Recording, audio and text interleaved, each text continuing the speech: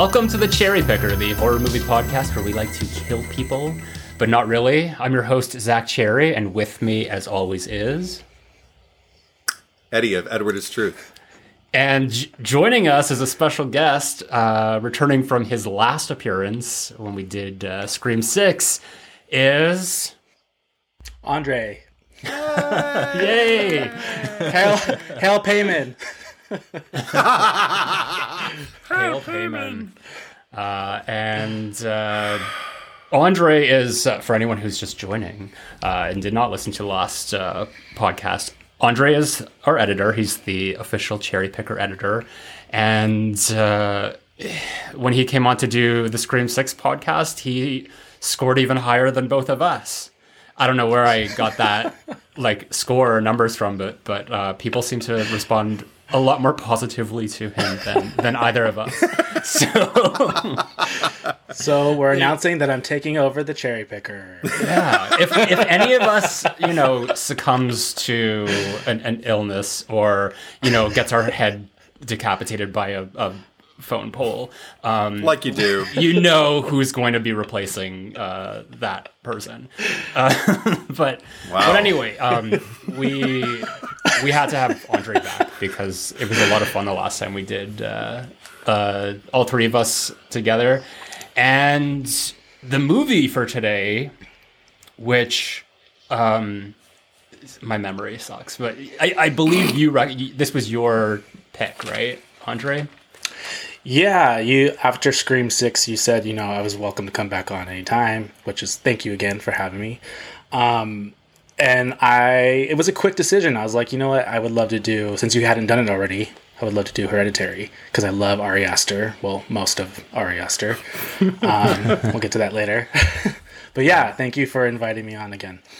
Yeah, and thank you for choosing Hereditary.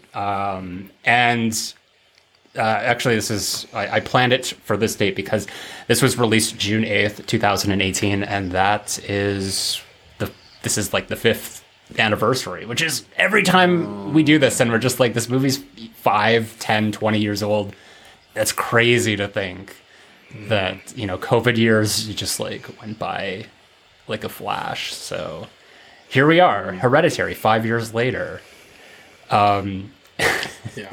Eddie, do you want to start us off with this premise? Yeah, let's get that out of the way. Yeah. Okay. When Annie Graham loses her already estranged mother, Ellen Lee, unsettling occurrences and palpable spiritual manifestations start nestling in her secluded house's dark corners. But after Annie's family suffers an additional, even more shocking loss, a thick veil of grief and guilt slowly begins to shroud their every waking moment, leading them to a seemingly inescapable fate that could be somehow hereditary. So Andre, since you kind of already mentioned Ari Aster and being a huge fan of most of his career, do you want to just elaborate on that and we can get that out of the way first? Yeah, that sounds good. So obviously I loved Hereditary. Actually, the first time I saw it in theaters by myself when it came out. It was actually the first time I had gone to the theater alone. It was, I don't know, just happened to be that way. And it was just a really good experience. So I fell in love with Hereditary. And then when Midsommar came out, or Midsommar, however you pronounce it, fell in love with that one. So 2 for 2, I was just all about Ari Aster. And then obviously Beau is Afraid came out recently. And I went and saw that as well in theater. I've heard. I haven't seen it yet myself, but I've heard tell. Yeah, I won't spoil anything, but right. It's definitely, and I went in knowing it wasn't going to be like Hereditary or Midsommar. Right. Because I had read that it was going to be like a dark comedy or something of that nature. And I was just excited to see more Ari Aster, to be honest. It didn't have to be like a straight up horror film. And I just, to keep it polite, I was disappointed. Okay. Yeah. What about you, Zach? Yeah, I agree. I did see Beau is Afraid, and there's moments where I was getting Hereditary and Midsommar, but they were so few and far between. And I mean, this is a 3-hour movie, and with the type of like self-indulgent storytelling and directing that was going on there, it's just like, you know, when I'm required to sit in a movie for that long, I need something to kind of like trail me along, to make that time worth it, so it doesn't feel like it's 3 hours long. And everything that he did in that movie emphasized the length of it, that it made it seem even longer. That by the time I got out, it felt like I was in the theater for 5 hours, and I did not have a good time. And I will never watch it again, and we will not be covering it on the podcast, other than chatting about it as we are here. But I mean, good choice. There's a lot about it that is still, you know, quite remarkable from a filmmaking standpoint. It's just, anyway. Yeah. He's a brilliant filmmaker for sure, and I think he's insanely talented. And, you know, I still have a huge amount of respect for him. And like you said, I mean, the craftsmanship and the production of Beau is Afraid is beautiful and, you know, well constructed. But the narrative, you know, yeah. And the length. And what I like about his career, because he's kind of, and maybe Beau is Afraid was like his way of escaping this sort of niche that I don't want to say he's created for himself, but it's certainly it's in a lot of people's consciousness, that he's known for taking the premises of really bad horror movies and making them art house. And specifically, Hereditary is the plot of Paranormal Activity, but art house, and Midsommar is Wicker Man, but art house. So Beau is Afraid is just kind of like its own thing. It's not really any sort of adaptation or amalgamation of anything that already exists. It was just sort of like an inspirational story thing that he wanted to go for. So, you know, I liked the, you know, what he was doing, at least with his first two movies. Sounds fair. Yeah. I haven't seen Beau is Afraid, so I can offer nothing except I've heard middling to negative things from people who have seen it. So I was like, oh, okay, I won't rush. I'll get to it, you know, eventually. But it sounds a lot like your reaction to both of you. Your reaction to Beau is Afraid sounds a lot like me reacting to Nope.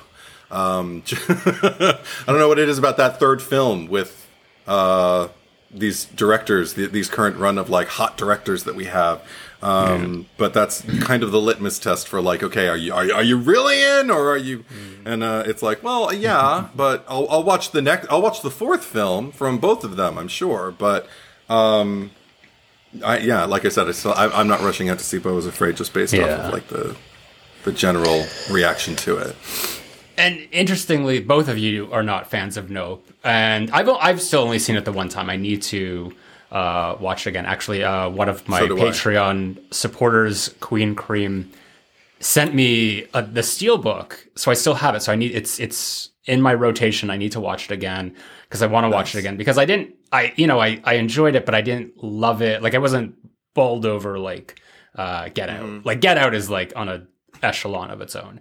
But Andre, I know that you, and not that we're going to go into like Jordan Peele territory here, but I know you weren't like a huge fan of Us, from what I recall, or Nope. So I love Get Out, and I love Jordan Peele's comedy. But I was disappointed with Us, and then I saw the promotion for Nope, and I got excited, hoping that, you know, he would redeem himself with me. And I just really didn't enjoy myself with that one either. So for me, I'm no longer like a fan of Jordan Peele. I'm just a fan of Get Out, you know? Yeah. So, yeah, I mean, like, then some people can look at it as like, the current run of directors, 1, 2, you missed a beat. But, everyone has a different perspective of things. And I think that like everything that I understood, because I didn't really research like Ari Aster or just things that he said about Beau is Afraid, but it just seems like it was a movie that he made for himself. And like, that's fine. Like, like the studio is like, here's all you've done such great work for us. I believe Hereditary was the highest grossing A24 film until Everything Everywhere All at Once. So that's a record that it held for 4 years, at least. So they're happy with him. They're going to continue working with him. I don't think that Beau is Afraid is going to change any of that in any way. It was just sort of like an honorary, like, here you go, kid, go nuts. Yeah. I can respect that, but at the same time, after seeing the film, and I'm just like, you could have cut it down a bit. I don't know. Well, I mean, as an editor, you're always going to be. God, yeah. I think probably the most critical. Yeah. Because I'm like that with movies that are already short enough, you know what I mean? So, yeah. And I agree because, I mean, already, like, I think that 90 minutes is a perfect length for most movies. Obviously, there's some that can go up to 2 hours, but anything over 2 hours is just pushing it, in my opinion. And it seems like every like big blockbuster these days has to be 2.5 hours minimum. It helps actually, like, hearing you discuss Beau is Afraid, like, the way you are right now, as far as just, like, kind of, like, loading me, like, equipping me. I feel like you're packing me with the baggage I need to kind of, like, go on that trip now. And I was lucky enough with Hereditary to have a bag packed for me by, this critic, movie buff named Clark Wolf. She used to work on Collider. I don't know if she does anymore. I don't even know if Collider's a thing anymore because I don't watch. We discuss movies, so I don't want to spend all my time listening to other people discuss movies. I'd much rather discuss them with people, Yeah. But this was back when I used to like watch, I think it was still AMC Collider at the time. I don't even remember. But I remember Clark Wolf had gotten in on a press screening, or I think she even might have seen it like at a film festival prior to its theatrical release, Hereditary. And one thing that she said that I told my sister, who I went to go see the movie with the first time, she said, I wish they hadn't put that item in the trailer that everybody's seeing for Hereditary about The Exorcist. It said something like it's scarier than The Exorcist or something like that. And she said, because I've spoken to too many people who are like, God, I wish they hadn't said that because I went in expecting The Exorcist and it so isn't. It's good, but I didn't know how to receive. They sent me in with like a mindset like, oh, so I'm going to go see like the next The Exorcist. She says, and it's not. She says it's exquisitely put together. It's exquisitely acted. It's not fun. And I was just kind of like, okay, so it's going to be rough. It's going to be a rough ride, but worth it is basically like the messaging that I was given. And I felt like that was kind of the best way to be equipped to go into the movie because, I was not disappointed in the least, the first time I saw it. How about you guys? I believe that quote in the trailer, I think it says something like, this generation's Exorcist or something like that. I know what you're talking about, but I think you're right. Like it does give like that expectation for the general audience, but having seen, it being out for 5 years now and having seen it a few more times and just it resonating longer, I can see where that quote is coming from. Like, sure. Like I can, for me, it is the contemporary Exorcist for my personal list of, top tier horror. But you're right. They didn't necessarily need to put that in the trailer because then it's like making people think, oh, I'm going to go see a movie like The Exorcist. But The Exorcist is also not fun. So maybe, I don't know. Depends on who you watch it with. If you that's the problem with trailer. It's the problem with trailers. And we've talked about that, or you guys have talked about that, Sure. Like just expectations. Yeah. But yeah. Absolutely. if you've listened to the Exorcist podcast that we did, like I'm not a huge fan of that movie. So whenever like I feel that the Exorcist, like it's a great movie, but it's, in my opinion, it's a movie that's reputation is greater than its actual value as a movie. The quality of the movie, if that makes sense. I feel like it's just like its reputation precedes it in a way. This is obviously just my opinion, but when I hear stuff like that, it's just like, oh, this is like the next Exorcist thing. Like I don't give that any credence because I just like, all right, whatever, Like someone said, oh, it's the next Halloween or Scream or something like that. I might be like, oh, bullshit, and I need to watch this to like prove that wrong. But I don't remember seeing the trailer for Hereditary, and I still don't think I've seen it. I just went to the movie because I recall I went like maybe a few weeks after it came out, like at least like the next week, because it had gotten a lot of word of mouth, and the word of mouth was very mixed. Like it was very polarizing. There was no like in between. It was either like, this is like the best horror movie to come out in, forever, even though I disagree because Get Out had just come out the year before, or it's like, oh, it's such a piece of shit, it's overhyped, yada, yada, yada. And I even remember and I went with a friend, and the audience was packed. Like it had been a while since I'd seen a movie having a theater that full, and there were a lot of mixed reactions in the crowd. Mostly I think like there were people who were scared, and there were people who found the movie to be downright comedic because there was people laughing at things that like were supposed to be scary and stuff. So it's we talked about like how a movie theater experience can kind of influence our opinion.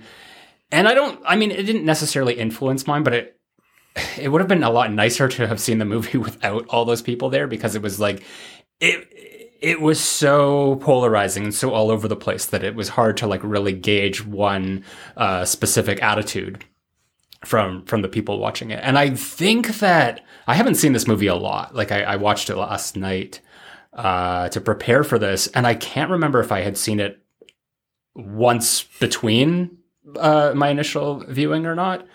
So I can't really tell you any like specifics of just like, my experience seeing it other than that first movie theater going experience. But I think that this is, a great movie. I don't want to say it's perfect, because I do have, like minor quibbles with it, but just in terms of like, if I was to like say like what is the best horror movie that came out in 2018, by a long shot, it would be Hereditary.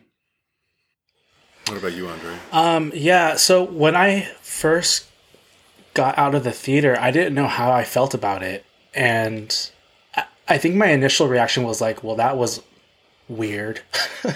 And I mean, it was a genuine reaction. And I remember going on Facebook that's back when I used to use Facebook, and just writing a post like, well, that was disturbing, or something. It was very like vague, like a one-line review. And people were like, well, what did you think? Like they wanted more from me.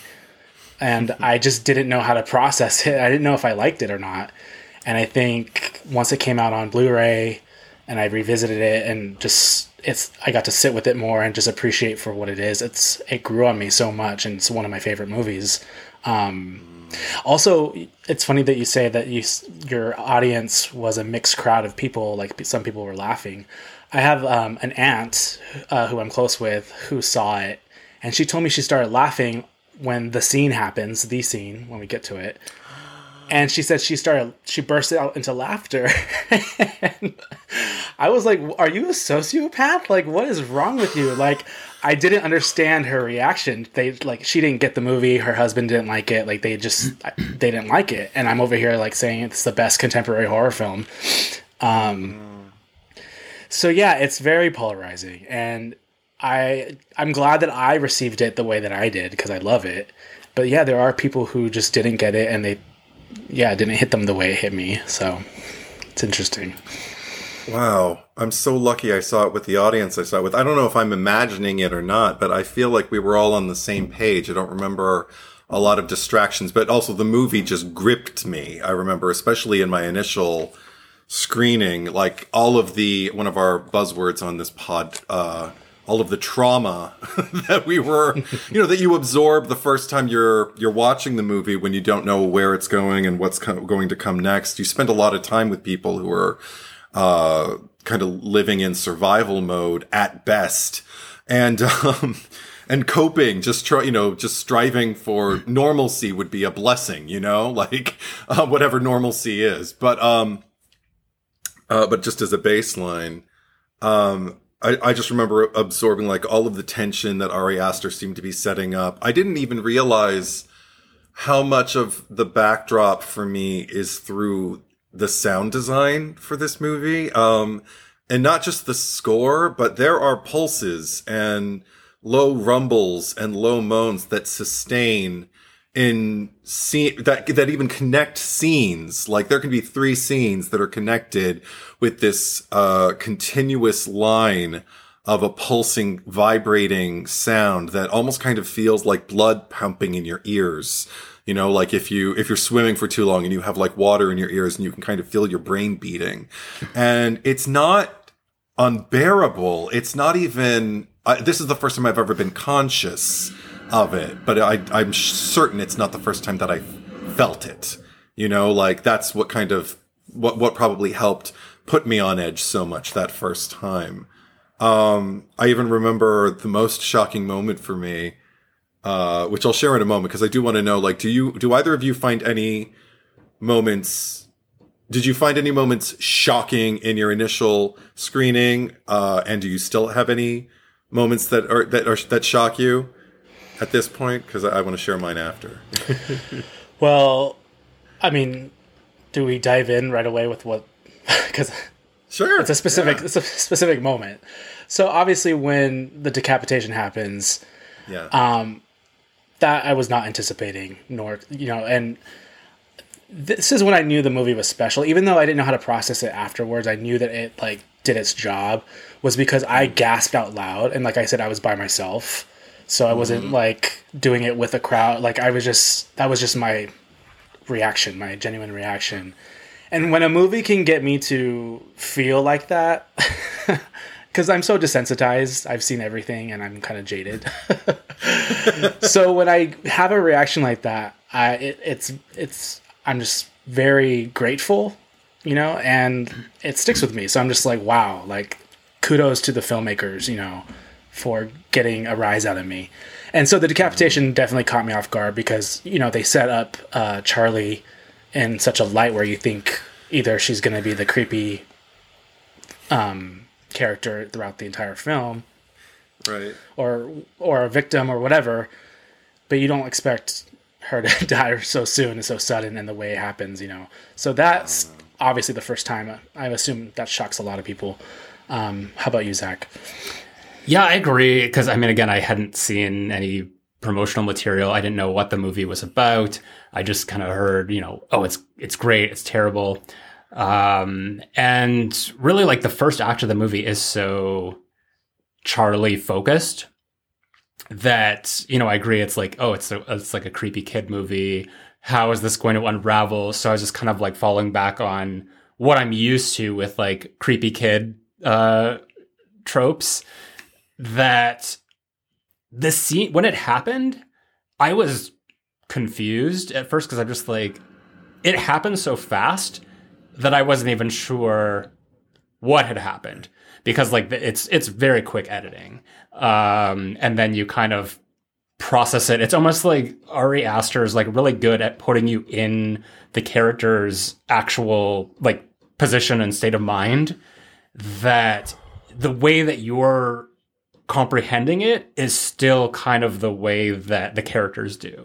And I think like it took the whole trip home for Peter to just like go upstairs, lay down, and then like you hear Annie in the background like, hey, I'm going to the store, be back in 20 minutes, and then like all like chaos breaks loose, and then you see the shot of the head with like the ants crawling all over it, and it's just like, okay, like you know what happened, like subconsciously, but just because it doesn't really linger on the imagery of what happened, it just more so lingers on the emotional responses or lack thereof, that you're more so invested in that, and it's just kind of like, what's going on? Like, give me more.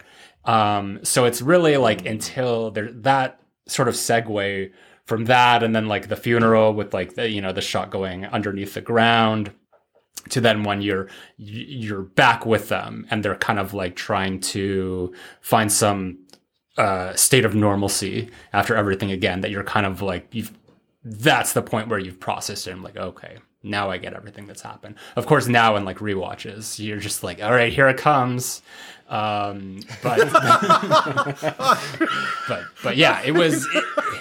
I definitely not in that tone, but yeah, I definitely was not expecting that, and I think that was the moment as well that I just like knew, like similar to your sentiments, that like, okay, what I'm watching here is, it has the capacity to be great.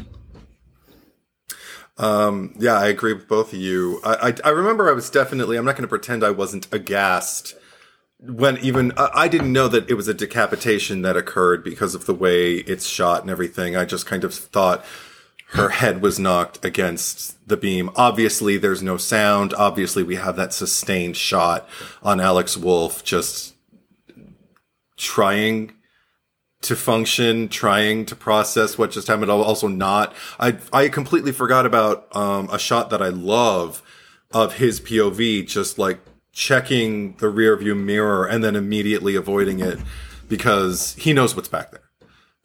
But the first time I saw it, I didn't. So I just thought, okay, she's obviously unconscious, possibly dead, probably, because he seems pretty stunned. I thought she was intact. I didn't know until we saw the head on the side of the road with the ants crawling on it. And then but I think I was maybe maybe less shocked and more disgusted. I mean, just, and not just, I mean, it's a gross thing to have to see, to imagine the head of this little girl is now severed and on the side of the road and covered in ants. Gross. Among other things, like I'm feeling everything with the family. I felt bad for her. I knew her life wasn't easy, and that's no way to go. But I think the singular moment that shocked me the most, the one that made me gasp audibly, was later on after all of this, when Annie is in Peter's room and he's waking up and he asks her, "Why are you afraid of me?" And she's just standing, and they just kind of have a little bit of an exchange, and then finally there's a long pause and she just says, "I never wanted to be your mother." And when she does it, she like clasps her hand to her face. I did the exact same thing and went, "Ah!" Like huge gay gasp. And I probably disrupted everybody around me who thought, if anybody wasn't paying attention, all of a sudden they were, because, oh my God, what just happened? That gay guy just gasped. That was the most shocking one to me, because that's not even horror. That's like family domestic drama, terror, melodrama kind of, like stuff, but brutal. And it played into, I guess like this reality horror that I agree with you, Andre, in terms of just like, I feel like my palate is pretty varied. I feel like I've tasted a lot of different horror flavors, and I don't know if it's hard to shock me, but it's probably hard to surprise me. And that surprised me because you don't see a lot of that in horror. An effective communication of an almost Freudian slip from this mother to her son. And then the fallout afterwards, him absorbing it and becoming emotional, and her just trying to explain it away in a way that'll kind of make it make sense and also make it okay, which it of course can never be. I don't know, that was the slap across the face for me. And it's still, every time it happens, that's actually the moment for me where I'm like, oh God, here it comes. And I felt myself cringing, once the scene started. I was like, oh God, she's going to say it. I mean, good thing it was just a dream. I mean, I forgot that it was a dream. Walk into it. I forgot because they had already kind of had the scene where when she was telling Joan about how she used to sleepwalk, and then like the paint thinner story. So I was just watching it. I was just kind of going back and forth, and they were like progressively getting wetter. I was just like, wow, they're really sweating. And then it wasn't until like the flame started. I'm like, oh, she's dreaming, and it's like the paint thinner.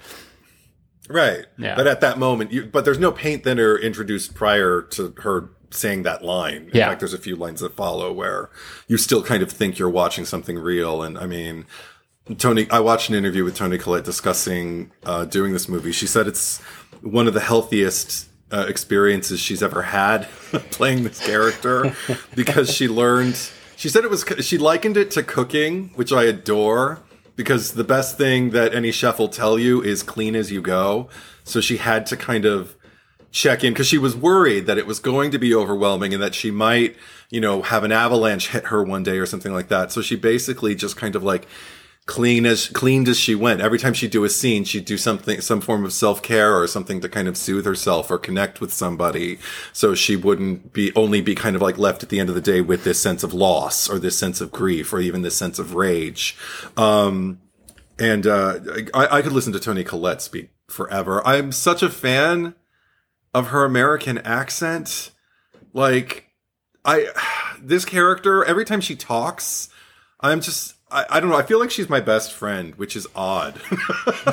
There's something about her that I absolutely adore being in her presence, no matter how difficult she's being or how much she's struggling with whatever it is that's going on. I just want to be there and watch her go through it. It's a strange thing, but I attribute it to her talent and just her likability. I have a confession. I did not know that she was Australian. I for some reason I mean her American accent is so convincing, and most of her performances are in like using her American accent. And I think that like from way back in the day, I remember seeing her in an interview, and I'm just like, for some reason thought maybe she had a British accent or whatever. But I was just watching the featurette on the Blu-ray, and when she started talking, I was just like, oh wow, like no, I had no idea. So kudos to her, and she's phenomenal in this. And I mean, this has been a huge point of contention as well. It's just like how the Academy completely bypassed her performance here, and you know what? Fuck them. Good. They're no good. Yeah, fuck them. I don't like fuck them. Bullshit. Yeah, bullshit. Trash. Fucker. Yeah. Yes. They've got, and now there's a triage of is that the word, or a triad of actresses who they have snubbed in recent years for their roles in horror films. There's Mia Goth in Pearl, or in I forgot the name. What's the other one called? I'm sorry, it's been a long day. Huh? Anya Taylor-Joy? No. The other Mia Goth, the one Pearl was X. the prequel to X. That's why I couldn't remember. The one letter title. Right. A, B, C, D, E, F, G. Just go through them all. I'm tired. It was a really rough day and an even rougher week. Anyway. I'm sorry. But, no, so Mia Goth only for either Tuesday. of those movies. No, not maybe for you. I don't do a Monday through Friday, Andre. But, anyway, Mia Goth, and then for me, Lupita Nyong'o in Us, which I think I made no mystery about that in the Us pod. And Florence Pugh in Midsommar. I didn't think Oscar when I saw her in that. She was definitely good. I was like, fuck, I will watch this girl do anything. But I didn't, okay. But I won't argue. I'm not mad at it. Sure, why not? If she won an Oscar for it, I wouldn't have been like, what? Unless I would have been like, so you're giving it to Florence Pugh, but not Toni Collette or Lupita or Mia. Well, fuck, then I'd be angry, because they're still dissing my girls. But anyway. But I think one of the things that I also respond with her, it's not just an accent with Toni Collette playing Annie. It's an entire point of view And maybe that's why I find it so fascinating to watch, is because there's a fully dimensionalized human being. And I feel like everyone in the family brings that for me. Even the ones who, I remember, discussions that I'd have after the fact. Sometimes people criticize things just because they need something to criticize. And I remember people criticizing Gabriel Byrne's role for not doing more. And I thought, but that's his role in the family. He's the caretaker. He's the bystander. He's the one who goes without so everybody else can, be okay, in quotes, or just he's the one looking out for everybody. He's the one who's putting everybody else's feelings and whatever first, until finally he reaches his breaking point right before he dies, which he doesn't see coming. Nobody saw coming. But yeah, I just that might have been another moment. Now that you mention it, Yeah. That was a surprise. Oh, okay. Yeah. By that point, I think I was beyond surprised at that point. I was just kind of like, what else is going to happen? Oh, God, something terrible, I'm sure. Yeah. Because we're well into the third act at that point. But he delivered a very, understated, but non-verbal performance, because he doesn't say a lot. He just kind of, does everything physically in the movie. And from his career, or just the movies I remember, he usually plays these larger than life roles. That it was a change of pace for him. And I think that even when I saw this in the theaters, I just kind of had to take a minute. I'm like, oh, is that Gabriel Byrne? Because I didn't recognize him right away. Oh, I knew. For me, it was a reunion between he and Alex Wolff, because Gabriel Byrne was on an HBO series, In Treatment, that lasted 3 seasons with him in the lead. He plays a therapist, so he's in every single episode. Yeah. Every episode is a real-time therapy session. And Alex Wolff, when he was a little boy, I didn't even know his name was Alex Wolff at the time, because I just thought, it's Max. He's just, it's Paul was Gabriel Byrne's character. It's Paul's son, Max, little Max, poor Max. He doesn't have any friends.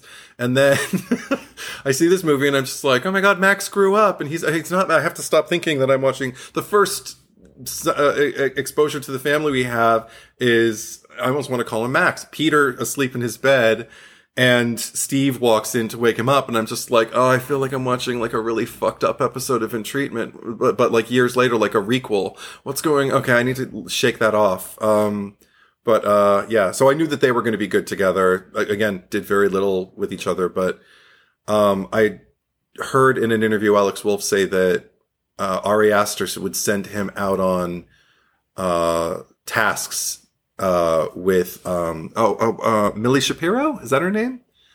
Yes, who plays Sweet Charlie. Well, Sweet Creepy Charlie.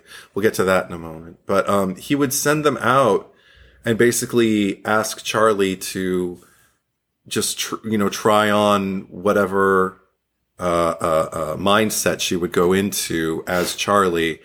And he would tell Alex, you have to go buy her a jacket. You have to get her to try it on. You have to know that it fits. And then you have to try and pay for it and leave the store. And she would be putting on the brakes, and I don't want to try on the jacket. It would be, now you're embarrassing me in front of this shopkeeper, this actual person who thinks that we're really brother and sister and stuff like that. And it set up this dynamic between them that I think you can see clearly on screen, where there's concern, there's love, there's a sibling connection between the two of them, but there's also, because it's a sibling connection, there can also be resentment. There can also be, I know how she's going to be. I know that, taking her to a party is not a good idea. She's not like the other kids, so I'm going to passively try to put the brakes on as much as I can and not encourage this.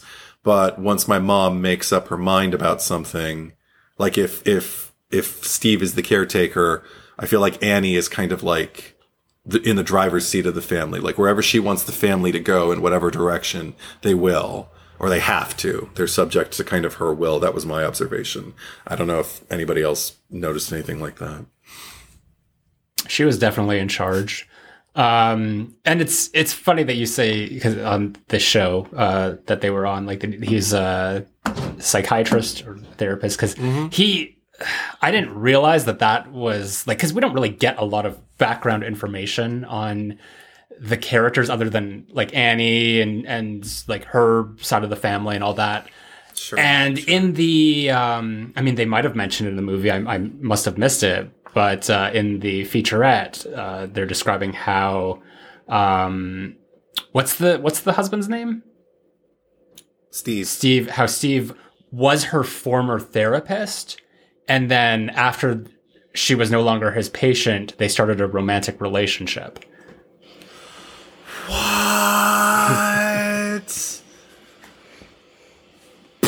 My head's exploding.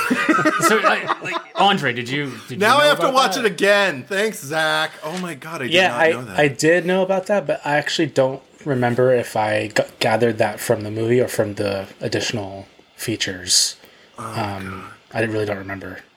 It's all I don't remember her mentioning anything about it. I feel like I would have. I think maybe he might have said something, but just because he is so like wah wah wah wah wah, you know, like whenever he talks, it's just like it's not important that you're just like, okay, whatever. Like he might have said something, like maybe even in one of her moments of grief, or just being like, you know, remember how we, you know, used to, you know, process this or whatever. So it wasn't really like a plot point per se, but it kind of speaks to the volumes of just like Ari Aster's script and just like all the details that he put into it that, you know, might not have even come up at any point, but were just so kind of like intertwined in the whole aspect of it that, you know, even in the characters, like Toni Collette is obviously playing this woman, and, you know, even if it's not translated on the screen directly, she knows that this was their relationship, and she's playing it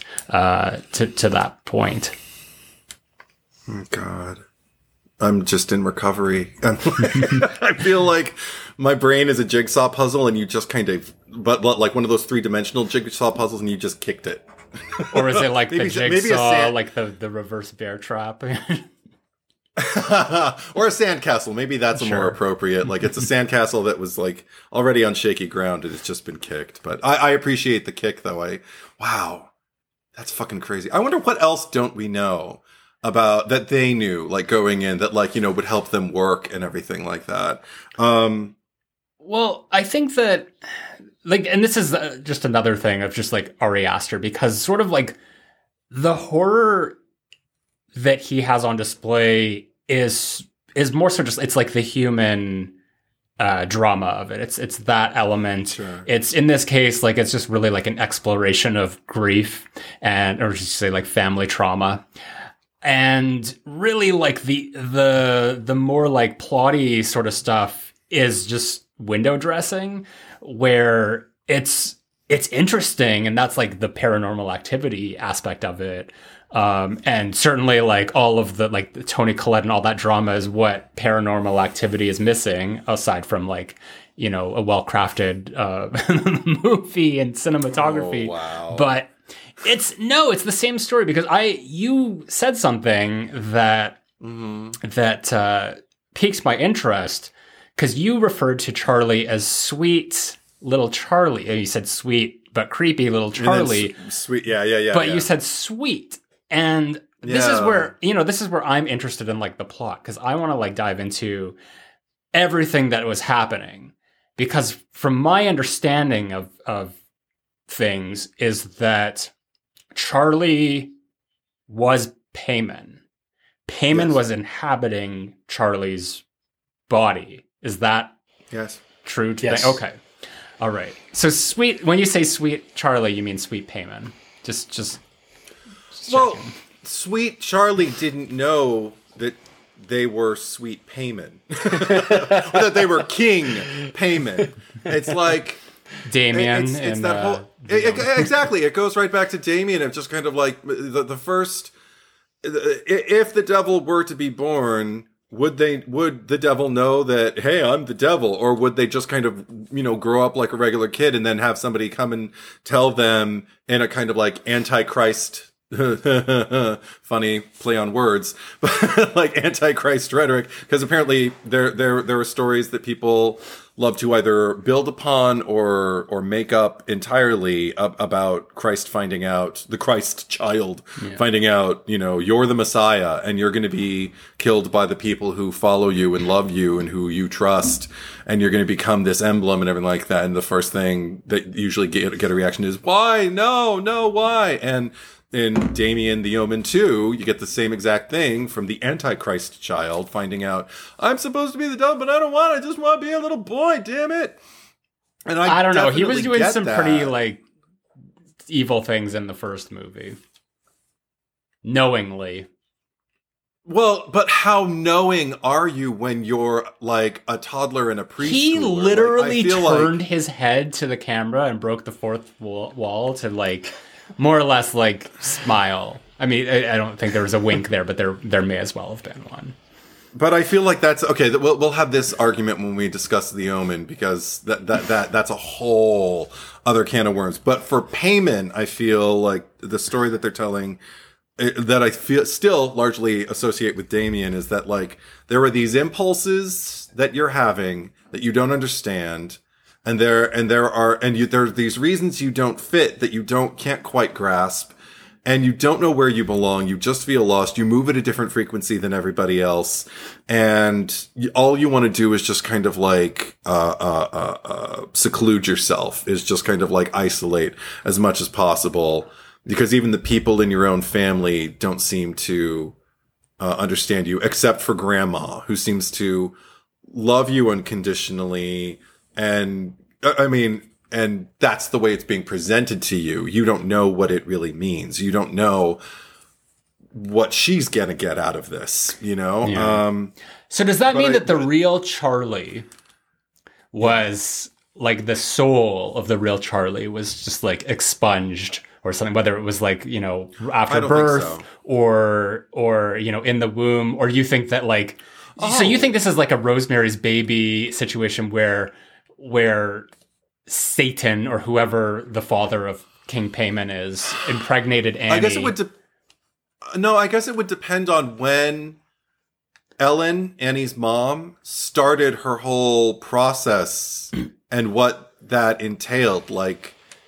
It was when she was a baby and she was feeding her. Because if you look at the pictures where she's feeding her with the bottle, right, there's that herbal stuff in it that Annie later has in her teeth. So it was when she was a baby they started the process of putting. So maybe there was a soul of an actual Charlie that was expunged at a really early stage, that Payman took over the same way he did Peter's body that we see. I love. There were people who didn't catch it. I remember I saw it the first time after he leaps out of that window and lands on the lawn. And you can see this black shadow passing out away from him as this white orb drops down. And I remember thinking, bye, Peter. Oh, I know who that is. And I wasn't looking forward to seeing Charlie at that particular juncture. But I mean, it's funny. I'm surprised myself that I call Charlie sweet, because I remember another thing in a lot of conversations I'd observe and that I'd have with people about this movie in its release. Because a lot of horror fans are introverts and have kind of awkward social upbringings and everything. And a lot of people saw Charlie at that party and felt an incredible affinity for and a sympathy, empathy for her position. So much so that kind of, I guess, made them forget that she also cut the head off of a pigeon. Which I never forgot. I was always like, no. I mean, I feel for you, girl. I mean, if you don't want to be at a party, that's the worst place in the world to be. But you cut the head off of an already dead pigeon, and then you made a little, little plaything out of it. And I like your creativity. You're creative like your mother. Good for you. Hereditary. But there are more constructive, less infectious ways of creating art, or amusing yourself, with the scissors and the I don't know. Yeah. How did she attach it? Was it glue or was it arts and crafts? Arts and crafts. Yeah. Just go on YouTube. Go on YouTube, darling. I think the thing that Yeah. because after all that, you talk about like Peter leaping out the window, like Renee Zellweger in Texas Chainsaw 4, to worse results. But right after that, I think like the upsetting part of the movie for me, and one that actually the entire audience responded to, was seeing the dead dog just kind of laying there in the distance. And it was, in a way, it was almost like, I think some people might have laughed. And I get that, because the whole movie, I think the last time we see the dog was, I know it was like, it was in Peter's doorway and it was barking and then the door shut. Right. But at a certain point, I kept like asking, like, where's the dog? Like, you could hear him barking in some scenes. I think that was like, but it had been a while since we'd seen him, and then we saw him there. And then by the end of the movie, all I was thinking about is like, where's the dog in all this? And then we see the dog there, and I'm like, oh, but that was kind of funny that I was thinking it, and then it showed it. I mean, yeah, the dog may as well not be there as far as I'm concerned. Yeah. He's in a long line of single white female buddies of just the unfortunate pet that, happened to. I mean, my cat Des gets more screen time on this pod than that dog got in Hereditary. Because that's the thing. Like, I feel like maybe if they had the dog on screen too often, maybe it would bespeak like a subliminal layer of functioning and warmth, which Ari Aster did not want this family to be depicted as. Like, maybe barely functioning, but warmth, absolutely not. Not that it's cold. It's actually, I get heat, like tension, like I don't know, like, yeah, that's the only way I can really describe it. It's just kind of like maybe like a pot over a low flame for a long period. And a dog can't exist in a pot. I don't, these quotes. A rabbit could. But Andre, what about you? Do any characters or any members of the family in their predicaments particularly stand out for you when you think about this movie? Yeah, actually, thank you for asking. Going back to the scene when the decapitation happens, it really stuck with me because I have two younger sisters who I'm really close with, and we're about 6 and 7 years apart. So the dynamic is not exactly the same as them, but it felt very similar and familiar to me. Especially when she starts to have her allergic reaction and he's like panicking and he's like carrying her out, like physically holding her, carrying her out of the party. That really hit me hard. Like, I don't know, just that emotional connection that I have with my sisters. I don't know, it just really resonated with me deeply. And so when it does go down the way it goes down, his reaction, like, as a viewer, you're just like, what the fuck just happened? But like, if you put yourself, and like you said before, you're kind of in his shoes, the way Ari shoots it, he's just in shock. And that's, I can't say that's how I would react or that's how I'd feel, but I understand how Peter is feeling and like how he's shutting down. So that whole scene is just so powerful to me, just not only because of the shock value, but just the way it's constructed. And also like the way Ari does the foreshadowing throughout the movie, like, in the very beginning with the mention of her EpiPen and does that have nuts in the candy she's eating, and then the first shot at the party is someone cutting up a bunch of nuts for this cake. Yeah. Like, the way he sets these things up is just so genius to me. And like, first time watching it, none of that registers at all for me. No, yeah. It goes right over my head. Rewatching it, you're like, wow, he really laid it out. It's very choreographed and just, it's perfect. But yeah. All I can think is like, that was like the quickest cake that was ever baked in like the history of cinema. Maybe they were making a bunch of them. Like maybe that was like, one that was already. Yeah, it's like the talk show, just like Rachel Ray or whatever. Like commercial. We're preparing it, but oh wait, we already had one in the oven for a minute. So, yeah.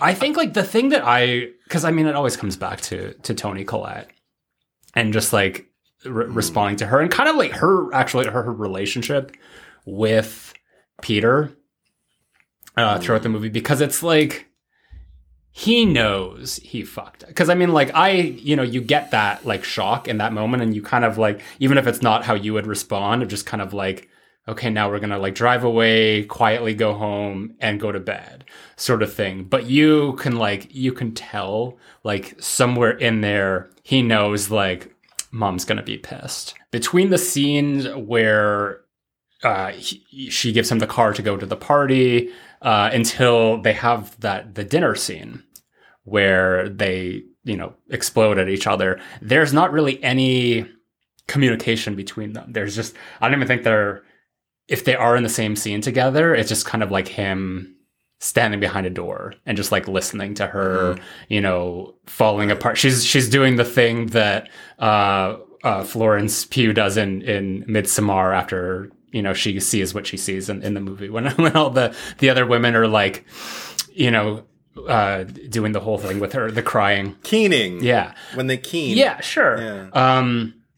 But it's, you have the moment where he comes home on his bike and he sort of like hesitates going into the house. Like he knows it's just like, this is fucked. And he doesn't see her in the car, but she's just sort of waiting for him to go in to turn on the ignition and drive off. Like there's clearly resentment there that's unspoken of. And it's not until like they don't have any interaction between those two scenes, but when she goes to Joan's house and then Joan is like, how is your relationship with your son? And she kind of like just like blows it off. She's like, oh, it's fine, whatever. And it's just like, you haven't talked to him in this entire time. You haven't had a conversation about it. And I feel like it's so palpable, just that tension between them, even though they're not interacting in any of that span of time, because that's like quite a stretch of the movie. That when it finally does happen at the dinner table, it's like, and the fact that you can even register the tension just in the way they look at each other for like seconds and then look away, like the way he's telling, the way that Peter is telling Steve like how much, how good it's really, really good, Dad, and everything. I mean, that tension around the table, like, I'd love to hear from anyone who's ever been a member of a family and never had an awkward meal for whatever reason, but an awkward meal like that, where someone's mad at somebody else, somebody did something and fucked up, but we're all going to sit around a table with each other and eat because it's what civilized people do, when really what we really want to do is either scream our lungs out or just isolate, just be away from each other. And maybe if we didn't try to sit here and pretend like this is still a family unit that's working, like if we just could say the truth, like, but at the same time, like, how can you possibly without unleashing the way, I mean, I'm sure therapists would know better ways, but I mean, well, clearly not. But there's something clearly not now that we know Steve is a therapist, an ex-therapist, but no, but there's something about the way, I love the language that they use with each other when Peter is telling Annie, just release yourself. She's like, you mean release you? And he's like, fine, then release me. And I'm like, this is everything that they're saying makes total sense based off of what I've already observed, the dynamic between them up until now, because until they yell at you, until they care enough about you, to get in your face and tell you what you did was really, really funny. They don't have to scream it, or anything like that, but just to admit, yes, you pissed me off. Yes, you fucked up. Yes, it's a terrible thing that happened. And I am angry. That alone can be an act of love because you're sharing your truth with someone. But because they're sitting there with their stomachs tied up in knots, not talking about it, it's like their love can't exist there. So in an odd way, maybe this is why Toni Collette also found a lot of this really healthy. That release that she kind of unleashes on him, is the purest truth she could have given him. And I love that it's not just about him. She's not just raging at him. She's saying, and it's just such a waste that it couldn't just have brought us closer together, or that we couldn't, because no one in this family can admit what they've really done and everything. And I'm like, okay, that is decades old resentment. That's your mother that you're talking about, in addition to your son. But like, this dynamic you've had to exist around your entire life, and you are just purging everything and watching Peter's face as he's just absorbing it. Like, that's one thing that I love seeing Alex as an actor playing Peter. He absorbs a lot and just kind of like, I don't know, questions things without lines a lot of the time. There's a lot of scenes where all he's doing is looking and wondering. And I find that just as fascinating as I do watching like Toni Collette with her American accent and her POV. But I mean, what Ari Aster does, I think, is really, really well with this movie is inhabit grief. We're just absorbing people, inhabit it at whatever stage we may find them at. Even though I had forgotten about a moment that I love where Annie's talking to, what's her name? The woman? Joan. Joan! I should have remembered that. Joan. But, Joan! Betty and Joan. But, Joan! So, oh my God. Can you imagine Betty Davis playing Annie and Joan Crawford playing Joan? Joan, what are you doing here at this crafting house? But anyway, when she's talking to Joan, and Joan just wants to know like how she's doing. She doesn't know her yet. It's like the first meeting. And you see Annie say, my daughter was killed. And then you see Toni Collette with her acting kind of realize that's the first time I've said that out loud. Wow. It's true. You know, I've actually shared this with someone who didn't know already. And that's my life now. You know, that's just the life I'm living in. And I kind of got the impression that, like, even like in her first group therapy, that was the first time she was even talking about the stuff with her mother. Right. Yeah. To that extent. Like, I mean, cause also that, oh God, that speech is amazing. And the way it's shot just in that long, dolly in toward her, in the group, like, oh, what a gift. I was looking, I wanted to go back. I forgot cause I watched it last night too. And by the time it was done, I was too tired, to remember anything. But I wanted to go back and look at the group and see if Joan was actually seated among the people in that first scene. Is she?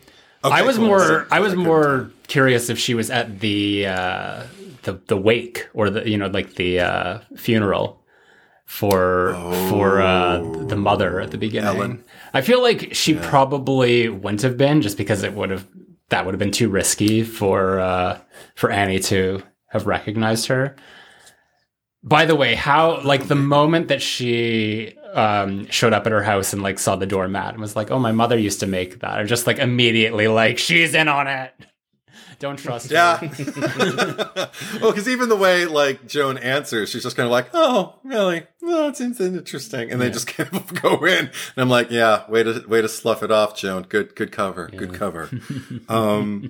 But I want to say to Andre's point, because he was talking about like things that you recognize that Ari Aster put into place that you might not pick up the first time. There were so many themes that were introduced early on, like just Annie's comment at the wake when she's just standing there at the podium and she talks about all these strange new faces at the funeral that she's seeing. And I'm just kind of like, oh my God, we're already setting up like the fact that your mother had this entire life that you didn't know about. And you're not even questioning it because you're too kind of like in your own fuckety-uppity-ness, with the fact that I always felt like Annie was almost upset she wasn't feeling more grief about it. Like it was, her feelings with her mother were already so complex. And now that her mother has died, she's left with only more questions. Like there is a tenable difference between whatever the family's experiencing after losing Ellen versus what the family experiences after losing Charlie. Like that is the real loss. I had forgotten all about Steve going into Peter's room after the first funeral, after Ellen's funeral, and asking him like, "You all right? You feeling?" I don't remember exactly what it is he asks him, but he's just checking in to see if he's he just sad shrugs. or anything, and he just kind of shrugs like, and Steve is like, he's "Yeah, like, I know. I get it. Yeah, I get it. Yeah." And those were all things that I don't know if you can notice them because you're kind of like a stranger at the funeral yourself the first time you see the movie. But the second time you know everything that's going on, being ahead of the game, even when they're discussing Heracles in Peter's class and I wrote this quote, that they're pawns in this horrible, helpless machine. Beyond the family dynamics and everything like that, there's also this greater scope of that's also kind of doubled down on with the miniatures and everything that Annie's putting together, and it makes us all diminutive. It makes us all also kind of toy-like we're these playthings for. And even the way that the movie it opens and the scene that you talked about of just like how it goes into the house. And, that right away should have told us like, oh, they're, someone's playing God with their lives. Yep. Right. It's like we're playing The Sims with Hereditary. Mm-hmm. Exactly. I heard once, and I can't remember what it is. Maybe one of you know. I think it was Ari Aster spoke about what those reflective prismy lights were supposed to represent every time they'd kind of dash across a room. There were all these wipes of light that happened. Do you remember what it was, Andre? I've heard that it's payment. Fuck. Mm-hmm. But I think you can interpret it multiple ways. How do you interpret it, Zach? I mean, if it's payment, then that kind of contradicts with payment already being possessing Charlie. Well, because every time that it shows up, it's sort of it moves characters to go somewhere or to go into. There's one point that I noticed it in. It was when after she had got Joan's number, so it was probably weeks later, and she's painting, and then you see the flash of light behind her, and then the paint spills, and it spills on the piece of paper, which then segues into her calling up Joan and going over to her apartment. But I don't know, that freaks me out because I'll always see a reflection or a flash of light somewhere. There's the building across the street from me. There's always this something that's reflecting light, and it flashes into my apartment multiple times a day. And I don't like normal. All I think is flash photography or something. But then watching Hereditary, I'm just oh, it's King Payman. Or maybe one of the other seven gods of not gods, kings of hell, or something like that. I did have 3 definite nope moments, not nope the movie, but just moments that make me I just did nope. Not having it. I wouldn't be there. No. And the first one was when Ellen's I don't know, her ghost or whatever, her apparition appears in the room pretty early in the movie, and Annie turns on the lights and then it's gone. But even before that, because she's standing there for a while, and I'm like, nope, no. I wouldn't even touch the lights. I just leave. See, that's when we get into that. Now it's a horror movie. No, I would turn on the light because no. That was just enjoy your shadow. That was very Lights Out. The short film, the inspiration, the good one for the I mean, I've only release. Seen the theatrical one once, but the short film. Oh, you should see the short one. No, I have. You have? Yeah, okay. That was what I initially saw, and the theatrical didn't live up to it, or just kind of ruined all the things that were great about it. But that's what I was getting from that scene, which is why I was just no, I'm turning the light back on. Right. But was that definitely her mother though? Because it was hard to tell, and there's so many instances, especially towards the end of the movie, where there's just these figures who are just there in the dark, and there's the one that Peter sees when he turns around and it's standing in the doorway, and it's clearly the guy from he was at the funeral. He had like the big smile that we see at the beginning. Yeah, creepy guy. So everyone in this movie is creepy. Yeah. But she says mom, doesn't she? Yeah, In the first one's her mother, for Yeah. sure. Yeah. Yeah. Because she even says mom. She said she But thought then she the saw second- her mother. Yeah. Sure. And the second note was another use of light that I had forgotten about. They had the light from the heater in the treehouse that Charlie loves to sleep in being reflected in Peter's eyes while he's laying awake in bed after, all of the events. And then he's just laying there and it's tense and sad enough. And then you hear, and I'm like, no. Not cool. And then, of course, the last note moment for me. Surprisingly, it's not Annie. A lot of people are really terrified of Annie's kind of descent in the third act. For me, it's actually prior to that when, again, Peter's in bed and he sees Charlie standing there and her head rolls off toward him onto the floor and then it turns into a ball, and I'm just like, no, okay, well, guess I'm moving. I don't live here anymore. So good. Terrifying. So good. Can't do it. Can't. And I must, because I'm going to watch the movie many more times in my life. Which surprised me. To your point about Charlie not being cognizant that she is Payman. Mm-hmm. Yeah. I did want to bring up the fact that, when we first are introduced to her, she's sleeping in the treehouse and she doesn't have the heaters, like the space heaters that are there when Annie's sleeping later. And I remember reading something or watching something, and it was suggesting that the reason why she kept going out there to do that is because Charlie was actually trying to kill herself in any way that she can. So in this case, it was death by pneumonia, or just, sleeping out in the cold multiple times.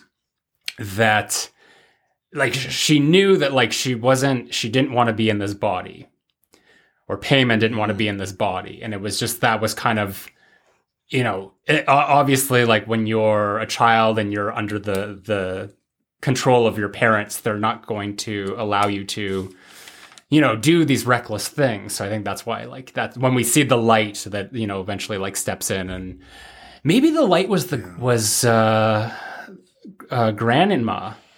grandmother. Laurie Strode. Ellen. It was Laurie Strode. That's who it was. It was Halloween Resurrection Laurie Strode. No, it was a grandmother. It was because that could have been her light. It's hard to say because that's the light that goes into Peter at the end. So it's it is Payman, but it's if it is a spirit or just something that's kind of guiding them, it could have been the grandmother. It's also, okay. Do either of you have a theory about what was quote unquote really going on with Joan and her grandson with the glass? Do we believe the story that she told to Annie is the truth, just happens to be the truth, and it works to entice her, to get her into this web with this cult or coven or whatever we want to call the naked old people? Or is this crafted? Is this all a scheme to try and get her, and maybe one of their little mischievous deities or demons is the one pushing the glass? Do either of you have a strong opinion about that? I think the latter. I think that they were manipulating the situation to get her to feel a type of way. Yeah, Okay. I agree. Because even there's the two beats where, in that scene where Annie looks under the table just to make sure that nothing is happening. And then again, when they're doing the seance and Steve looks under the table, right. To check for the same thing. And it's like, that Joan probably never had like children or grandchildren sort of thing. I don't imagine that like any of these people did. I mean, maybe like whatever this cult is, Ellen was like the designated birth giver, that she was chosen to be. Sure. She's the one who's going to give birth to the vessel that was going to be given to Payman. But then like she had 2 kids, and I don't know what because that's where the backstory gets kind of complicated, because she talks about how her brother was schizophrenic, and he, I don't remember if he like died or he had killed himself, or what the situation was. But what I gathered from that is like either he was driven mad by, things that they had done to him, or maybe he was, he did have schizophrenia, and it was almost like, oh, well, Payman don't like that. That's not a good like vessel for Payman. And obviously, and this is where, you kind of, rolled your eyes at me when I brought up the Paranormal Activity thing. But like, this is where like the Paranormal Activity comes into it, because the whole mythology behind Paranormal Activity is like this coven, and they're trying, they need to have like this lineage where there's finally a male vessel for Toby or whoever to possess. So it, from what we understand of just like the little bit that Annie explains, like her father died, made it sound like the grandmother killed him or whatever. So it's just like, I would argue that it was all like what you're talking about with the what Joan was doing with or if there was a grandchild or a son or a grandson. Yeah, that was all manipulation, because everything that they've done is manipulating. And I think that none of these people have kids. It's just Ellen, and that's why they're so important. If there was other kids, then they probably wouldn't care about Annie. Like, there's nothing important specifically about this family that other than whatever position that Ellen held within this cult or coven, as to why Payman would need to inhabit someone from their lineage, because otherwise it could have been like anyone else's child. Okay, the only reason I ask is just because if that's the case, then Joan's a really good actress, because when she tells that story, I'm right there with Annie hearing it, and when like when she hears how old the grandson was, when she's like, "Oh my god," I'm just like, "Yeah, right." I mean, I'm like, well, then maybe Betty should play Joan, and Joan should play Annie, since Joan is the star and Betty is the actress. I would never say Joan is the star and Betty is the actress, but I will. Well, we've had that conversation before, or have we? Have we done Baby Jane on this pod yet? We haven't done Baby Jane yet. Okay, we'll have that converation when we get to that. But one thing about Joan of this movie, though, that I really appreciated, it's played by Ann Dowd, who I had seen in a movie that I will never see again because of the effect it had on me. Compliance. Have either of you seen this movie? I've heard of it.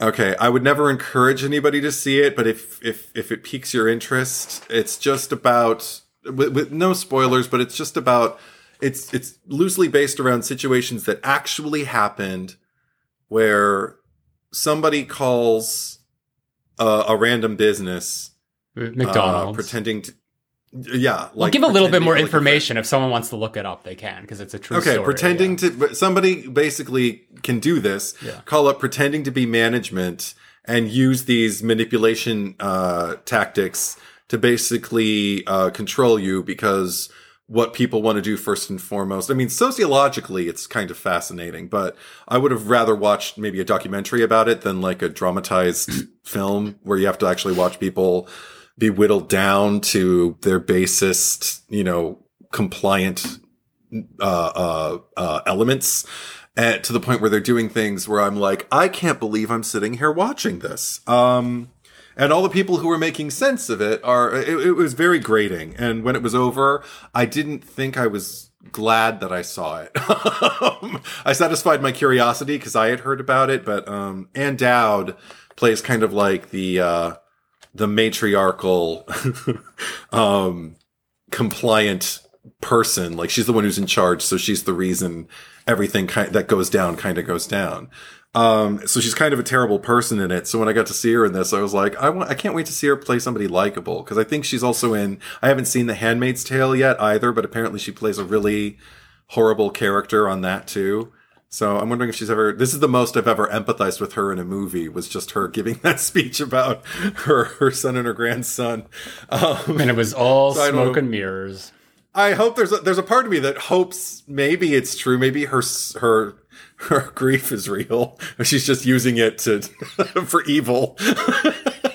So, to kind of go back to that, the scene where she approaches Annie, they're in the parking lot during the daytime, and she's telling her about the seance.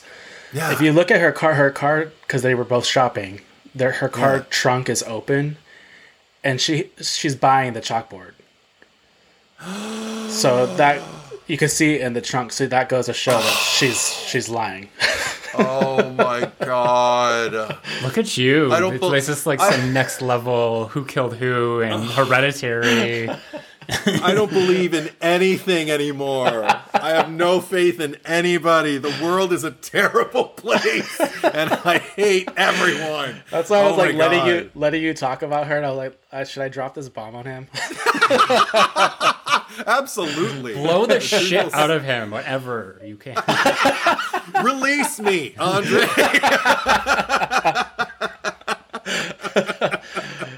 But no, it was I couldn't remember like everything that everyone in Annie's family had suffered, like her mother having DID, dissociative identity disorder, and dementia. And you already mentioned the schizophrenia her brother had. Her father had psychotic depression.